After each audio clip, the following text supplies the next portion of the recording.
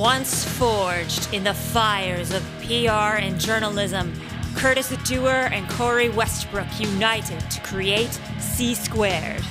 Now, on our podcast, we interview musicians and other industry professionals to give you an inside look on how to take your music to the next level.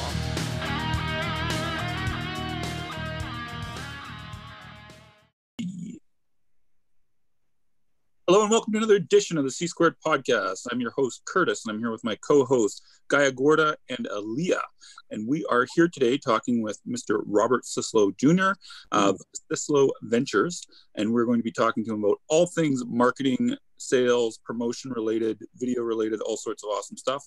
So to begin, we're going to hand it off to Aaliyah, who is going to lead the questions. Hi, Robert. How are you doing tonight? I'm great. How are you? Thanks for having me on. Thanks for coming on. Yeah, I love this podcast. You guys, it's just so different. You get to be more artistic, which is good. Thank you. Why don't we start off by telling the listeners, maybe introducing yourself to our listeners who, if they don't know who you are, tell us a little bit about what you do in the music world or what could be applied to the music world. Yeah. So I run a full service creative agency. We do websites, marketing, social media marketing, brand development, brand building. We actually did a music video not too long ago, which was pretty cool down here in Miami. So that was fun. But we help really anybody who's looking to, gain more awareness, traction, power, authority on the internet, do that through all the social media that's out there. So we'll create the content. We'll talk to everybody. We'll create ads. We'll do everything we have to do to get them out there. So we have a very strategic plan with that. And we got a bunch of training stuff too. Like we have a bunch of training courses on marketing, graphic design, video editing, creativity, which is a new one that I just came out with, which is pretty wild. Like, I don't think I've ever seen anybody teach creativity. So that's what I'm teaching there. But we have a lot of stuff that we offer for people. The creativity course, that's very interesting. Yeah, I don't think I've seen anybody teach that. It's kind of one of those things you kind of assume you either have it or you don't. What's your take on that? I used to think that people would say that about sales too, but I learned sales and I was creative. So, I think I think if you have the ability to be open to it and to try to want to perceive it or have an ambition to want to understand it, I think you can do it.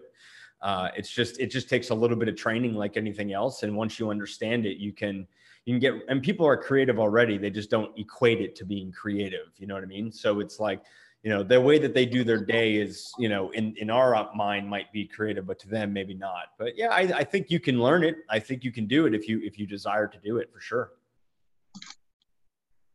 Cool. I'm definitely going to look into that. I'm on your website right now, so I want to look into your training courses and stuff. It sounds so interesting. Go to the training tab up there. You'll see them all. They're all there. I see them.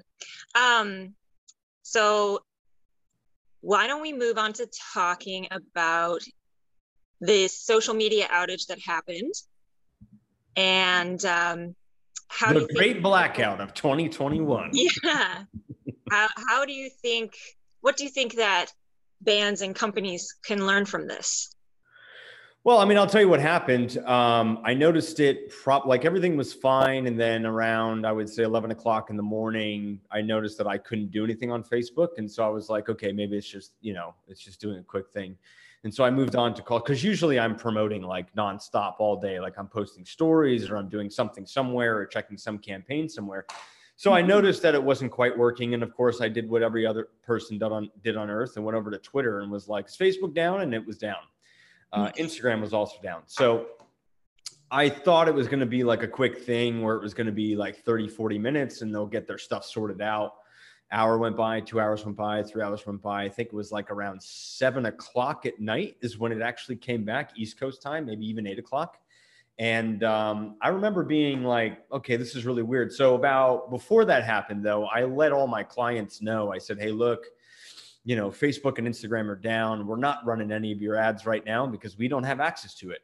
It's totally non-existent. And I said, if it's not up by tomorrow, end of business day, we're going to move you all to YouTube and Google. We're just going to take all your campaigns. We're going to go over there and we're going to have a backup plan. I wasn't going to communicate that, but then I was like, I think I should communicate that just to let them know that something, should something not shift, we have a backup plan. So what could people learn from that? I mean, I love Facebook. I love Instagram. It's a great platform for connections, a great platform to promote and brand yourself and get organic traffic and do lead generation and all of that stuff. But, people will say, don't put all your eggs in one basket. I certainly don't. I use every other platform I can get my hands on, minus a couple that I've tried. And I was like, this doesn't make any sense to me. But realistically, even if they were to go down, some other platform would come back, and all you would really have to do is understand the mechanics of how to use it. And then promotion and the rules of marketing, which is what we do, doesn't really change. It's just what's the device that's going to get you to do that? What's the vehicle that we're going to get you through with? So, the big lesson was not freak out. I didn't freak out. I don't really use social media for like perusal purposes where I'm like, I need this for validation or survival. I use it to make money. You know what I mean? So when it went down, I always have backup plans. So it's just have a plan B, like make sure you are extending yourself as often as you can, in as many diversified buckets as you can, and have a plan B. It's just the smart thing to do. I want to follow something up there really, really quickly, Robert. So out of curiosity, what are the platforms that you said that you didn't find work for you? Just before I ask the question. Clubhouse is one. Okay. And then I think one of the older streaming ones that I just didn't get into, but Clubhouse was probably the most recent one that I'm just like, I can't make sense of it. I think it's good. When I was on there, the thing that confused me a little bit was, first of all, who has like 3 or 4 hours to just sit and talk that long? Number one. Yeah. If I've got 3 or 4 hours to sit and talk, I'm obviously not doing sales calls or servicing clients or bringing in new business. I'm talking about concepts, which I think is great. And I think if you want to schedule it and it's like a one-time thing, but like that was the first thing. And the second thing that confused me about it was I have no way to validate this information that's being spoken to me. I have no way to validate who's telling me this information, what kind of background these people have. And so I'm very cautious about information. I think it's great that people want to help, but sometimes that help can cause problems and it's the wrong data. So those were the two things from a time perspective and just what was being discussed that I was a little like, well, I don't know about this one. So I stopped using it. I was like, I'm going back. So, Aaliyah, are you okay if I ask one more follow-up? Cool. Gaia's got a question. I'll let her go first. Yeah, I want to know the opposite. What is the platform that you like the most? Wow, that's a good question. Right now, YouTube is becoming my favorite. It really is becoming my favorite. I still use Facebook, Instagram, Twitter, and LinkedIn pretty religiously, but YouTube for me is where I'm really getting excited because it's really starting to take off from an organic standpoint. And I like that. And it's just this massive index of content. And I like that you can really see who's putting effort into their brand. And like you can tell right away who's really being truthful on that front because they have to be able to sustain information and talk about it. So I would say right now, I'm kind of leaning towards YouTube as my favorite. Probably second would be Instagram, third would be Facebook, and fourth would be LinkedIn. Fifth would be Twitter. Interesting. Very interesting. I want to touch back on something unless Gaia had more of a follow-up on that.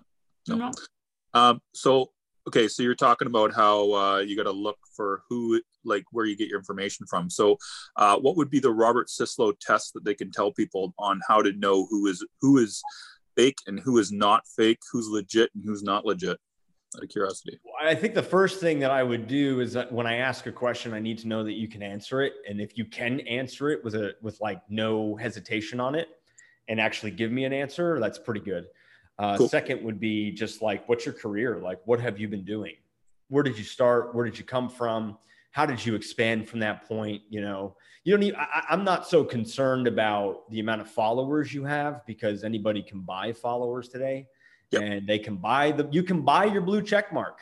Yep. And, I've had people approach me. They're like, we'll get you a blue check mark. I'm like, nope, I'm going to do it legally. We're going to do it ethically. I want to know that I didn't buy it to prove a point. Like there's just like some people will, like I was listening to, I think Gary Vee said it. He was like, yeah, well, the blue checkpoint mark like inspires people to feel really good. And like, you know, that that's real. But at the same time, I'm like, yeah, but people can buy it today. And that to me is more moving towards fraudulent. And if you're going to do fraudulent things for attention like that, what else are you going to do in your business that's fraudulent? You know what I mean? You're just setting the wrong standard. So do I think it's valuable if you can get it? For sure, but I wouldn't buy it. I would try to do it as authentically as I can, because it's not real. It's just not real, you know? Cool. I know I kind of went off on a tangent there, but well, let's get back, because I'm not sure if you answered the whole question here. So let's see if you did. So what would be the actual, other than those, you mentioned like two things on how you tell if someone. Oh yeah. I want to get the whole thing. Yeah. So the second one is just, you know, where'd you come from? I'm not interested in how many followers you have. I'm just interested in where'd you come from? You know, like, what are you doing every day?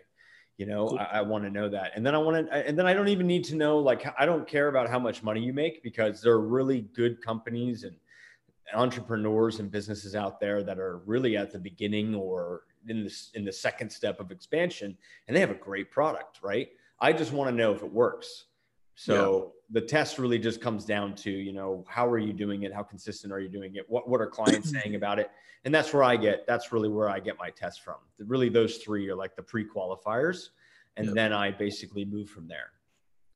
Well, I'm going to play devil's advocate for a second here and get your opinion on this, because I know that there's like a common trend, and I think it came from Napoleon Hill, if I'm not mistaken, where it's like, the thing is like, you only learn it by teaching. So it would like, but to me, I think that's fake. And I want to hear your opinion on that. I mean, you could learn it by teaching yourself, for sure. Yeah, exactly. I don't think, like, I'll give you an example. There's people out there right now that profess themselves to be business coaches, profess themselves to be, you know, marketers, and they're getting people to pay the money somehow, you know, and they're getting paid, but they've never run a sales team. They've never made more than $100,000 a month or $20,000 a month. They just haven't done what they're teaching.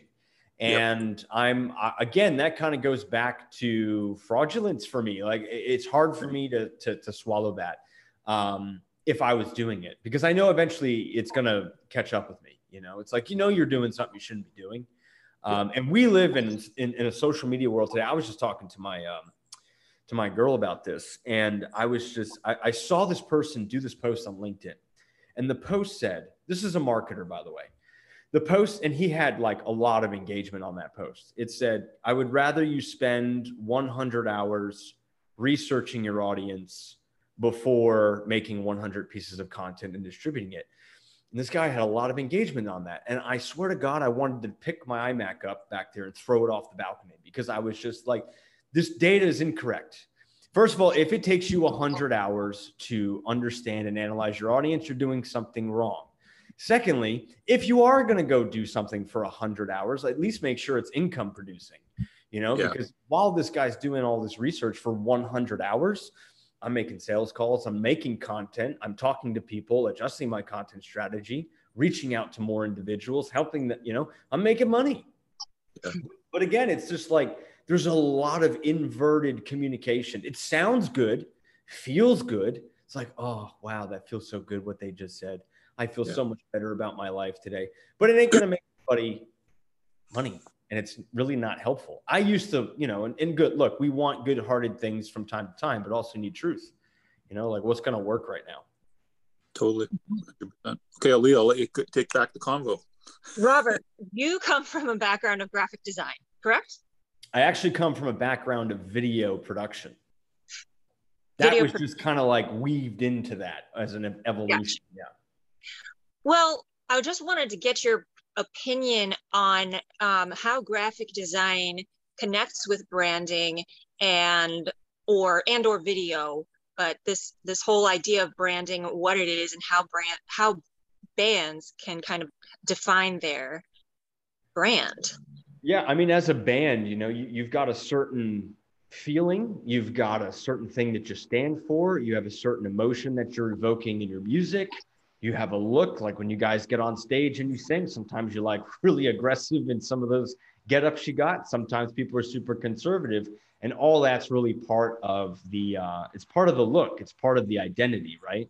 So I'm really big on establishing identity. And I was, you know, for me, the design really should communicate the raw energy that you have behind whatever it is that you're singing about, or what it is that you represent, or what it is that you stand for. Like my branding is very much like a lot of color, a lot of like really kind of retro green 80s stuff. It's very bright, you know what I mean? And that's my energy. It's just like, okay, I got a lot of energy. I got a lot of stuff that I'm putting out there. I'm an artist, I'm colorful. I love color. I just ordered a brand new sign. They sent me a mock-up of it in white. And I said, do you have it in hot pink? I want it in hot pink, and it's going to go on my wall. And it's like, what's the guy doing with a hot pink thing? I'm like, I like hot pink. I think it's cool. Anyway, so it's just like, you know, what is that energy you're trying to communicate? And it should communicate for you. So that design is everything, because they need to look at it and get what you're about very, very quickly. Like you need to look at it and say, oh, I get what this stands for. And it should communicate. Do you have any tips for bands to find those graphic elements that will pair with their vibe? Like, or should they just hire somebody that's an expert? Well, I mean, I'm one for having somebody be involved in what that element is going to be. You know what I mean? If you can do it, I would say you should take the time to really learn how to collect assets and what that looks like. Look at what other people are doing and take pieces from that. That's really how I learned, is I would just look at something and I'd say, okay, how did they make that? And then I would try to recreate it, and then I would go put my own spin on it. So yeah, I mean, you could work with a great team. Like we do graphic design all the time for people, and we help them identify what that look is going to be. But I definitely think that if you're building a band along that line, you know, you should have some involvement in that. And where do you begin? Well, usually I connect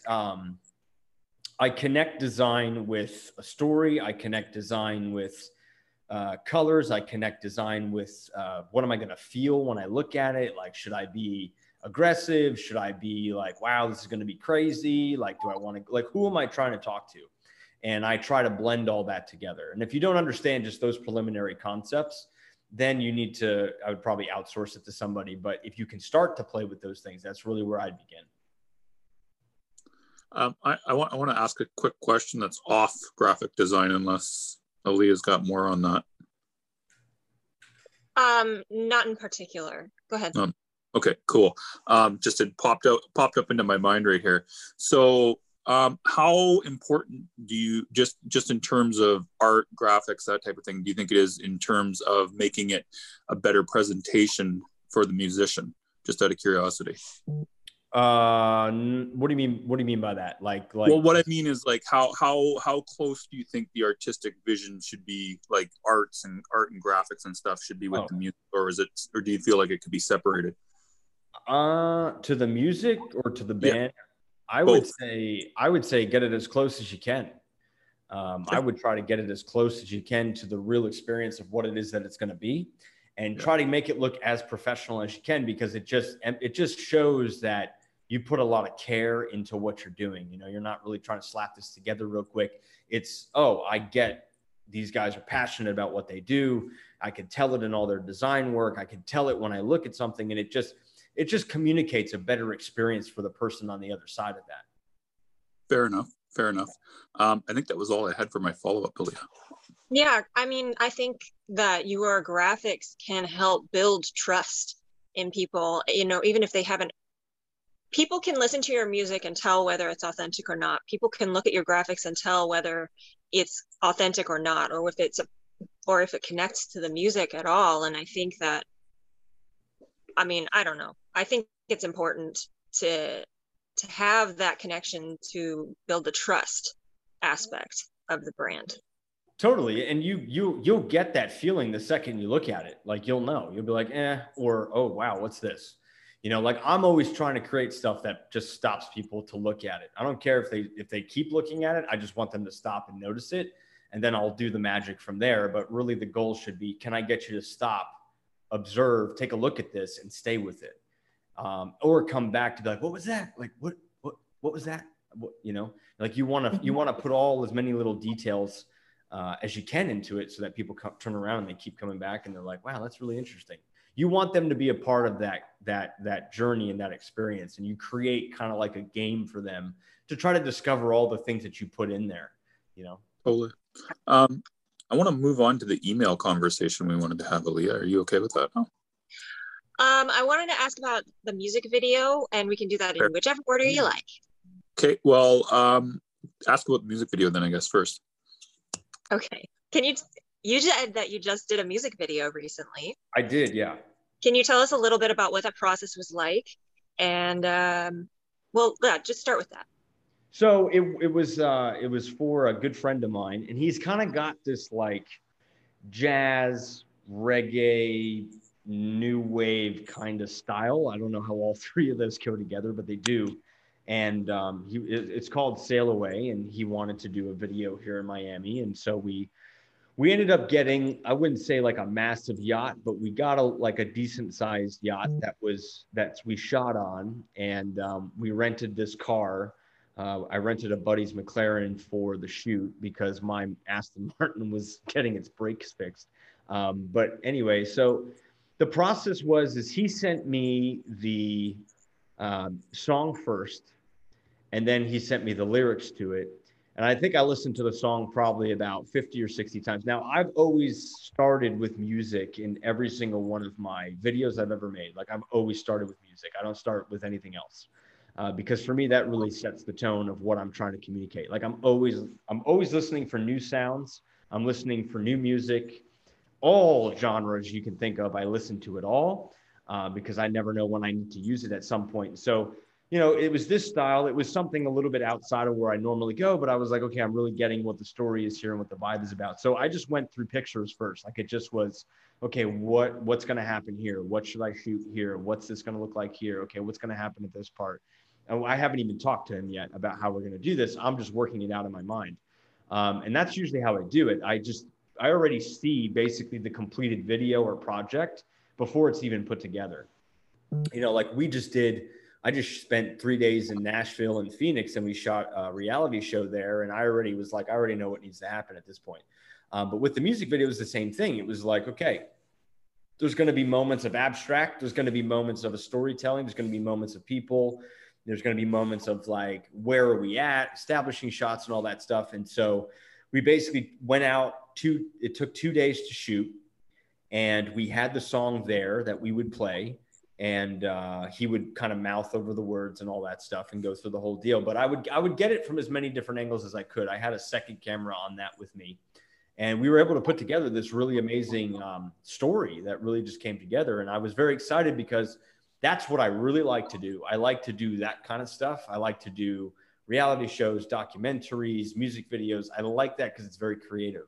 And, you know, it's not an ad per se. Like, I live, breathe, sleep advertisements all the time. So to be able to go do something that's that creative and really tell kind of an emotional story is a lot more fun because it's just out of the ordinary. It's you're moving into narrative storytelling with music. And so I wanted to match the power of the song to the visuals, and the visuals had to support what he was singing about.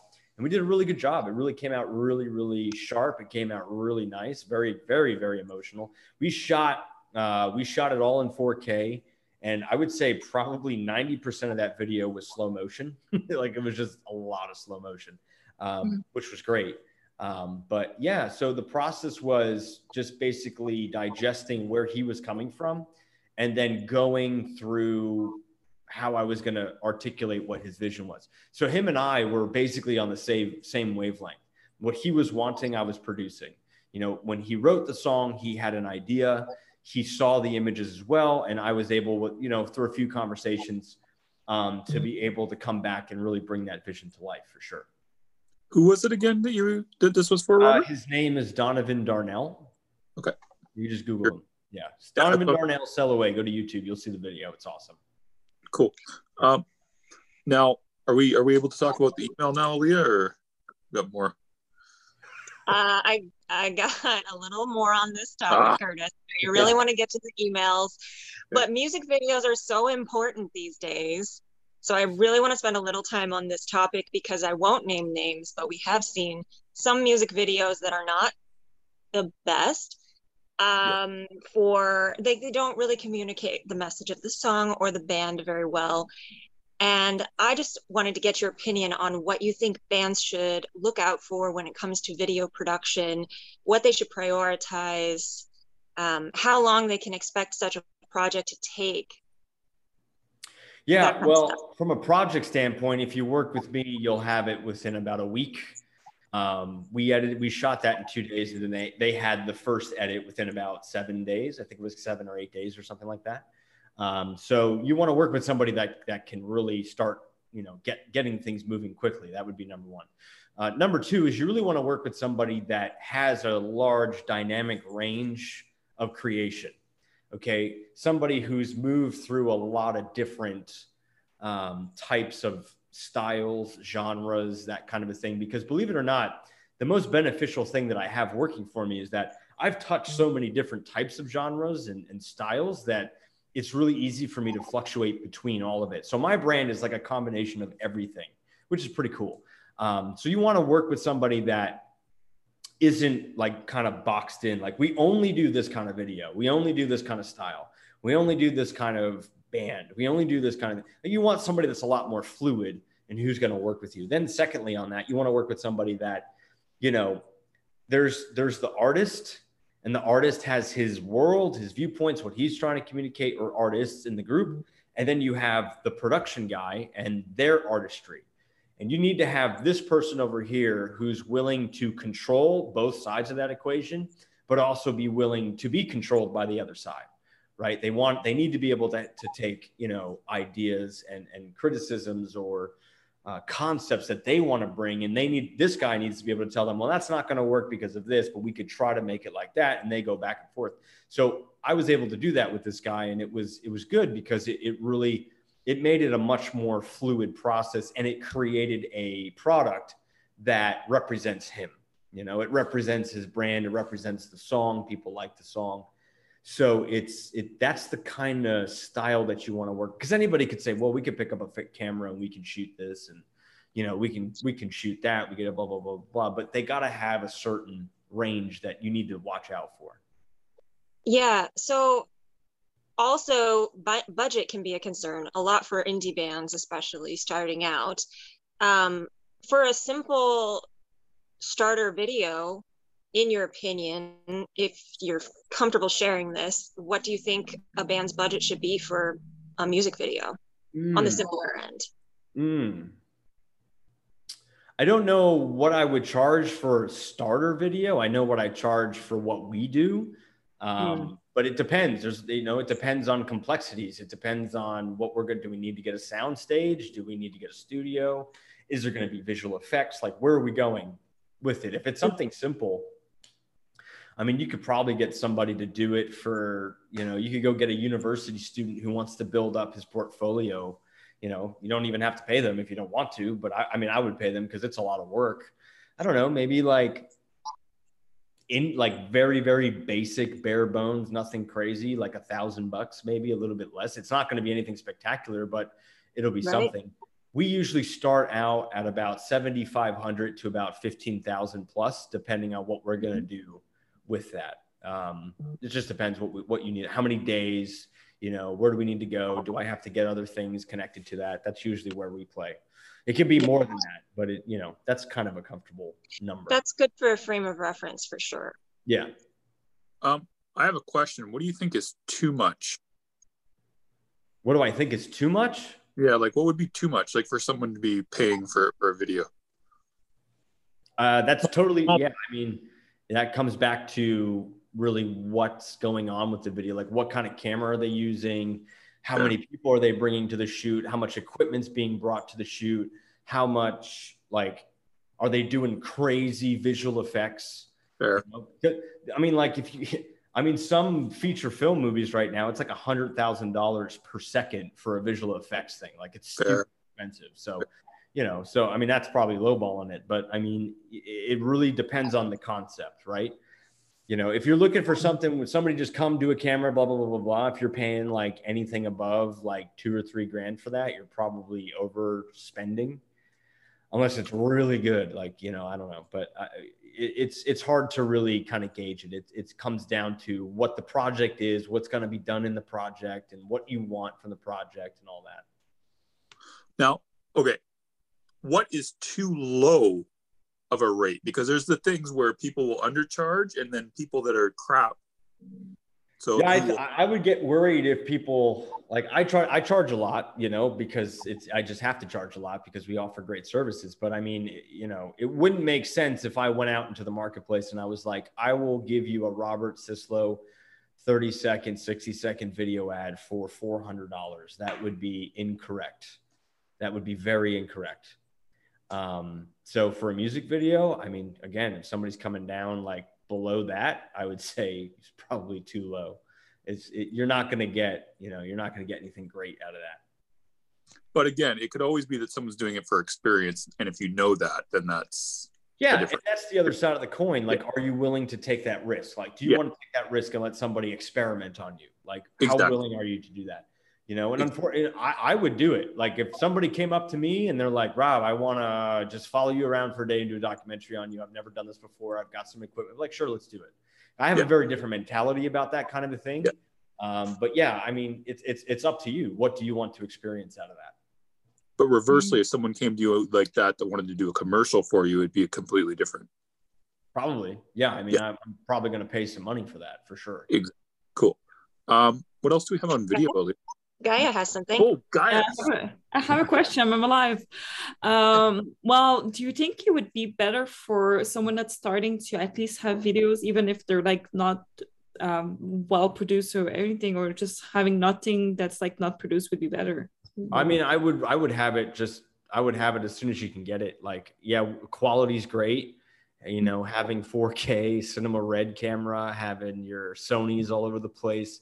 It's great. It's beautiful. It's wonderful. But, you know, iPhones shoot 4K now. Actually, the new iPhone has all the features of a high quality $2,000 lens in it, which is crazy that you can go back and adjust with, which I think is pretty wild. But yeah, I mean, I would be focused on getting it done first before I would worry about like, okay, how good does it actually look?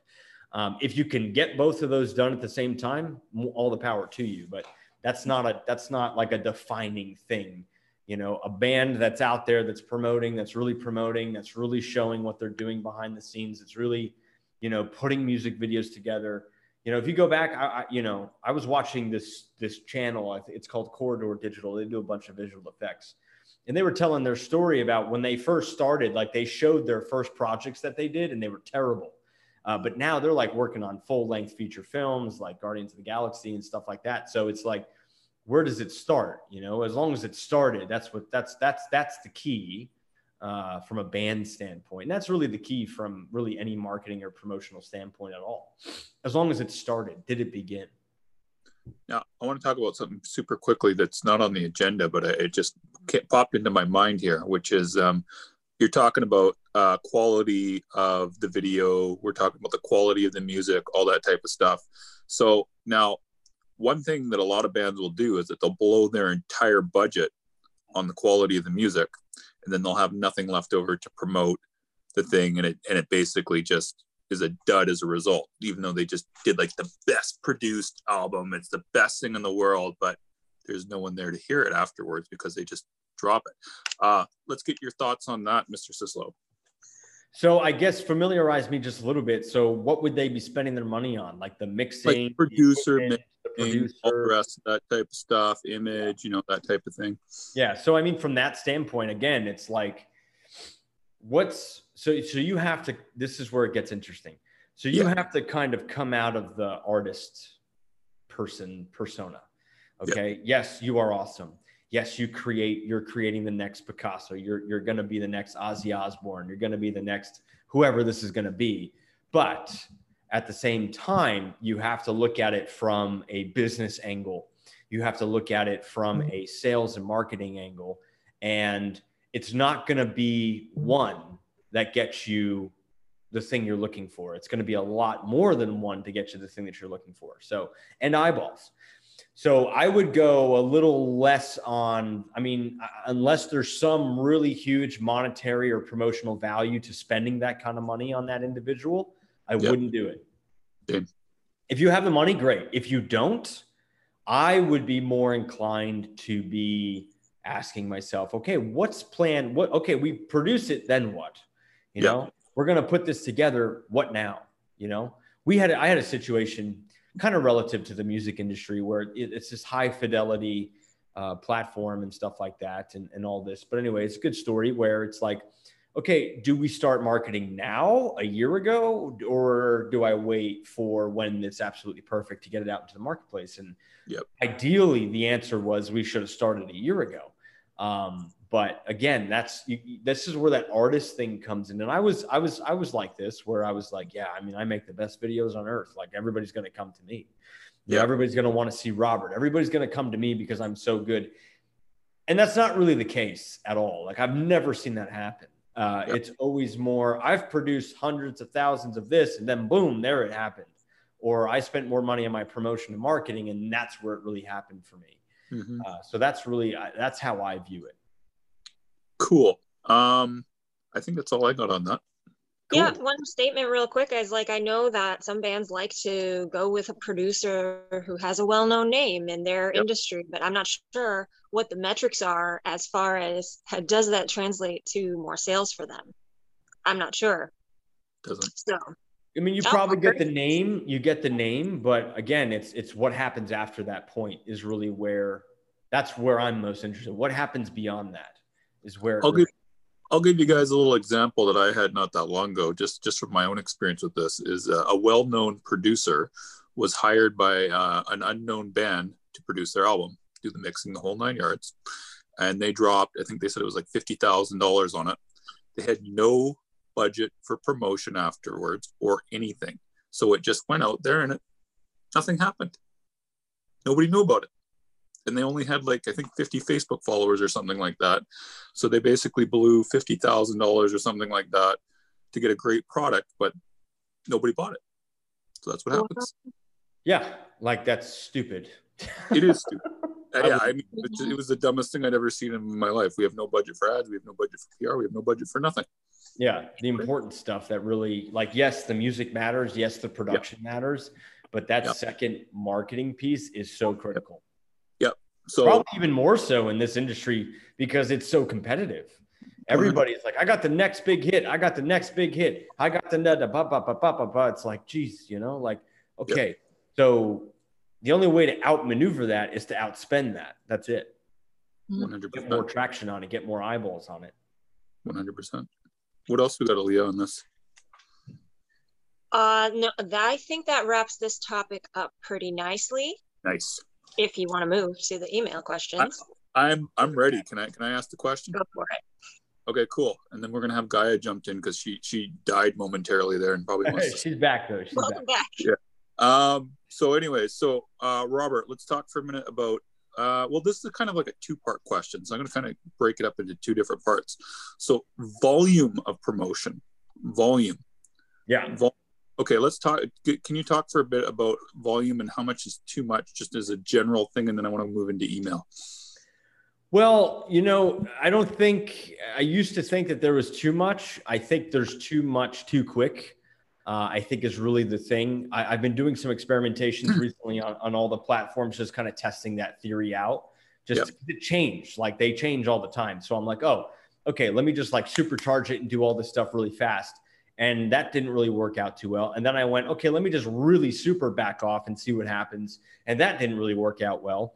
Mm-hmm. So now I'm kind of moving into that. Okay, let's go be aggressive, but let's be a little more strategic about that. So, I mean, I think if you're active and you're showcasing and you're being involved on a daily basis, that's probably where you want to be. How much you do in that day, I mean, I don't think you want to overkill it, but I think there's a happy medium of that. I'm averaging probably about 60 to 80 pieces of content a day. Going back to that guy who had that post on LinkedIn, my God, 100 hours to do this. Whatever. Anyway, so, but I mean, I'm not going to do 100 like in an hour. Like it's going to be spread out throughout the day. You know, like I'll drop a little bit now. I'll drop a little bit in 2 hours. I'll drop a little bit in 3 hours. but I'm devoted to that. Like my muscle on promotion is really built up. So if you can do that, I mean, I think it's great, but I don't think you need to like gun it and kill everybody with it. I think it's too much. There's a point where it's like, okay, that's enough. So you think it's the speed of different quantity of promo versus the total amount of promo?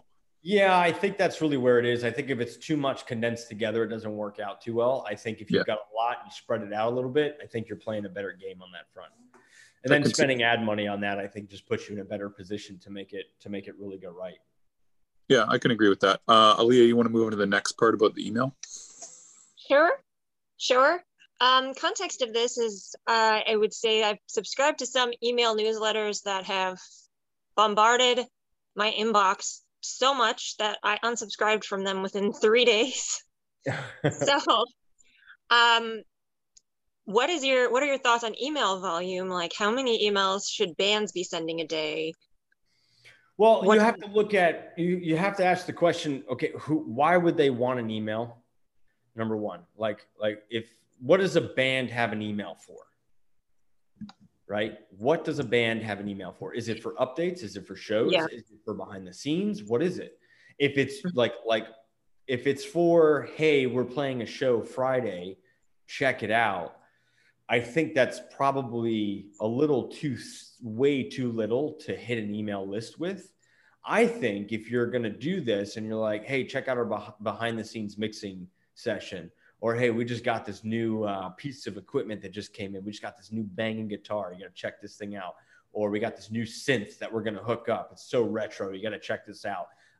Dude, check out this guy we got with a trumpet over here. I don't know how we're going to mix that with hardcore metal, but we're going to figure it out. Like stuff like that from a experiential standpoint, I think is really where your email list is going to go. How often?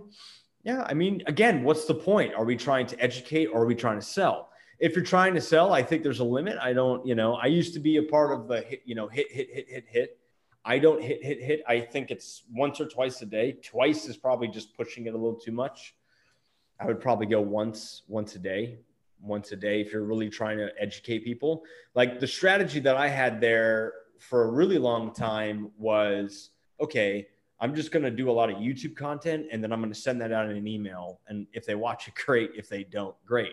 Like it was purely no sales, just check it out. And then I slowly over time started to introduce sales pitches like, hey, I got my creativity course. Hey, I got my marketing course. Hey, there's this Photoshop and design course. Hey, we're doing a live webinar that's free every Wednesday. But it wasn't like the central point. So I wanted to really nurture the people that were following me first with a lot of data, whether or not they watched it, whether or not even if they didn't like it, but they were still receiving it. I just was like, I'm going to be so open and transparent with you and value driven on this that I'm just going to share it. And then I will do that for so long that at one point now I have the right to ask you to buy something. You know what I mean? Like if I can't physically talk to you on the phone to build that rapport, I'm going to do it in a different way. And then I'm going to ask you to buy.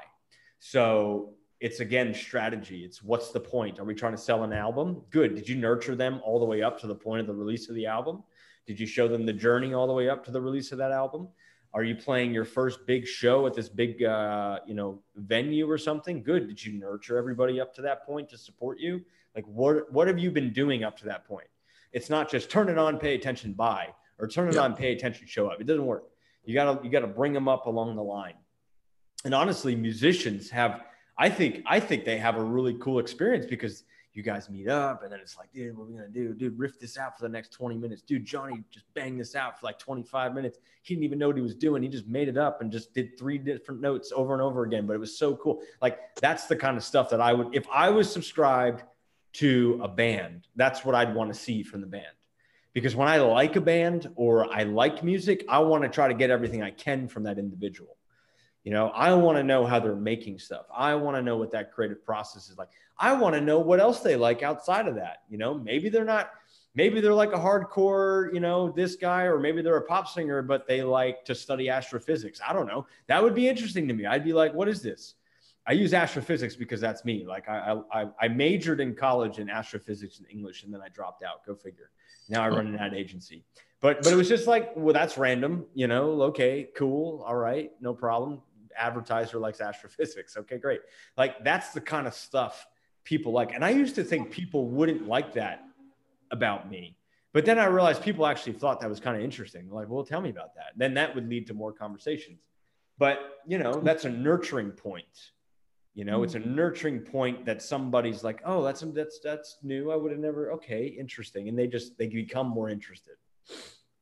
Yeah. Again, it comes back to that point of too much buy and too much nurture, and you got to find that perfect point. I usually do 90. I probably go about 90-10 on that. 90% nurture, and then 10%. But that 10%, when I do it, it's pretty strong. Like it's very, very aggressive. But that 90% is very much like, okay, this is good. Yeah, no, I get it. Guy, do you have any questions that you want to jump in on? Because we haven't let you talk for the last 5 to 10 minutes, rather. It's okay. I was like without power for a second. No worries. So about like the mailing list. So would you say that would be extremely important for band to get on mailing lists? Yeah. Like why not? Like what? Like you got to treat the band like a business, man. And you know, again, that's coming out of that. I'm the best artist on earth. And it's like, yes, you are, but there's another piece you have to know. And, you know, adding that into your arsenal just makes you a better artist. It just makes you that much better because you care about that stuff, you know? So if you can create that, because I mean, really, if you, the big guys that are out there, they have a whole ecosystem, you know, they create this whole ecosystem around them because of their music and what they do. And it's like a culture thing. And then you could fast track that with something like this, you know what I mean? And then keep it going after the fact. So back to a different subject here. We only got about 10 minutes left, I think. I just looked at the time. But do you have any recommendations for how people could learn how to sell and how to market themselves other than just your courses? Because we know we got your courses. We know about those. Yeah, I mean, if you're really wanting to learn how to sell, there's a book called Big League Sales. It's a really good book. Definitely check that out. There's a sales guy, Grant Cardone. He's got good stuff. I mean, that's where I trained. That's where I started. That's where I learned. I was an artist. Okay. I didn't do sales. I was like, I am, you know, art, create. But there was a need to just understand sales and understand the mechanics of that. And so there's a good jumping point from that point and then transitioning into an artist's viewpoint that I think is good. But yeah, those are really the resources that I would go with. Like just honestly, it doesn't matter where you get it from. It's just get some information about sales. Just learn the process, how to do it, you know, because once you understand the mechanics of sales, you could go into any industry and sell. Okay. You could go in any space and sell. As an artist, you need to know how to do that. You need to know a little bit about marketing. You need to know a little bit about these platforms because it's just going to give you an edge, especially if it's a competitive space. It's very competitive. Yeah. The problem is there's so many different sales trainers and sales books out there. It's always hard for people to know, you know, what's the right thing. Cause some of the stuff is out of date. As you know, some of it was written in like 1950 and stuff and people are still passing it off. Right. So yeah, it's hard to say sometimes, but, Ali, I'm going to let you go now. Thanks, Curtis. You're welcome.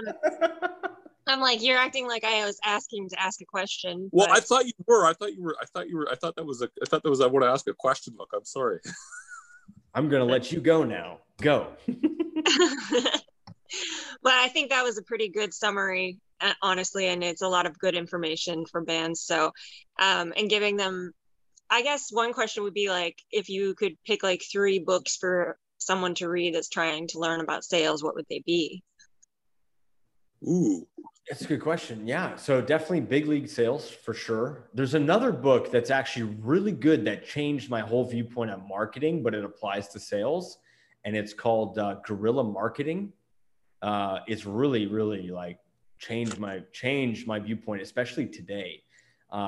Like one of the things that I'll just share with you that changed my viewpoint was was the use of competition to propel yourself, but not in the sense of like being competitive with somebody, but finding these areas where the competition's actually a little bit weaker and then accelerating on that, or knowing when you need to kind of like not go pick that fight and go on the outside of it and kind of circumvent the whole thing, or how to just kind of control your position.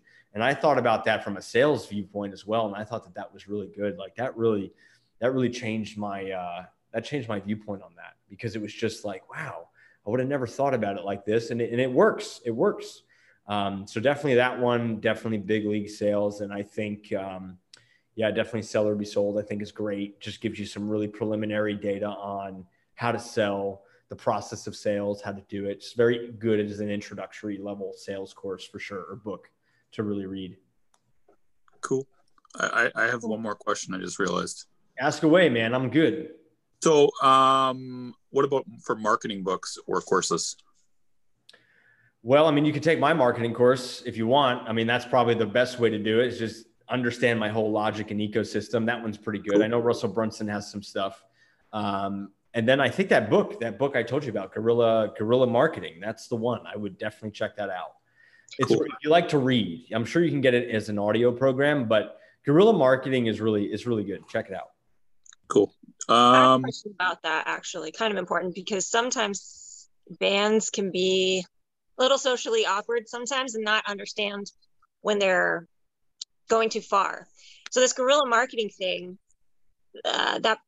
particularly the one point that you brought up, I would be worried that bands might be like, well, like comparing themselves to other bands. Bands aren't like brands, like, especially within the metal community, they're connected. These bands will see what you have to say. If they're a bigger band than you, it might cause beef, it might cause problems, drama in the scene. So I'm not saying like it's a good point to clarify. It's not about going out and actually like attacking and like being rude and being obnoxious. It's more about for your own self of like an analysis point of, oh, we could improve this area, or maybe we could do this more. You don't have to go out and like start stabbing people and be like, dude, like picking fights and all that. This is more about just for you to help you find your position in that space in the marketplace and know what to do with it. That's really what I was trying to say. But that was good that you brought it up, because I could see how that could be misconstrued for sure.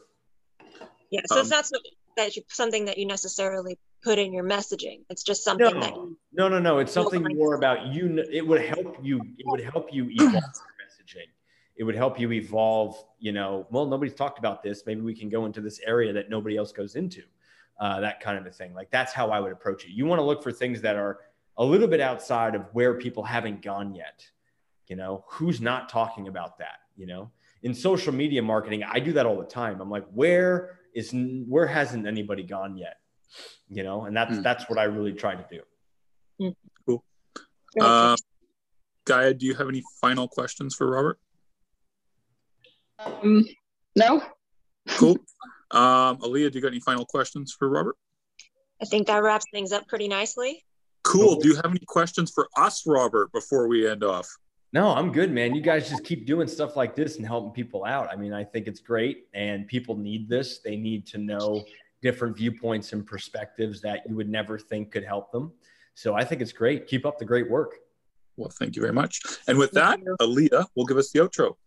Yeah, and what I have to say is, everybody, until next time, make like a bull and throw those horns up. If you enjoyed this podcast, please help spread the word by leaving us a 5-star review on your platform of choice.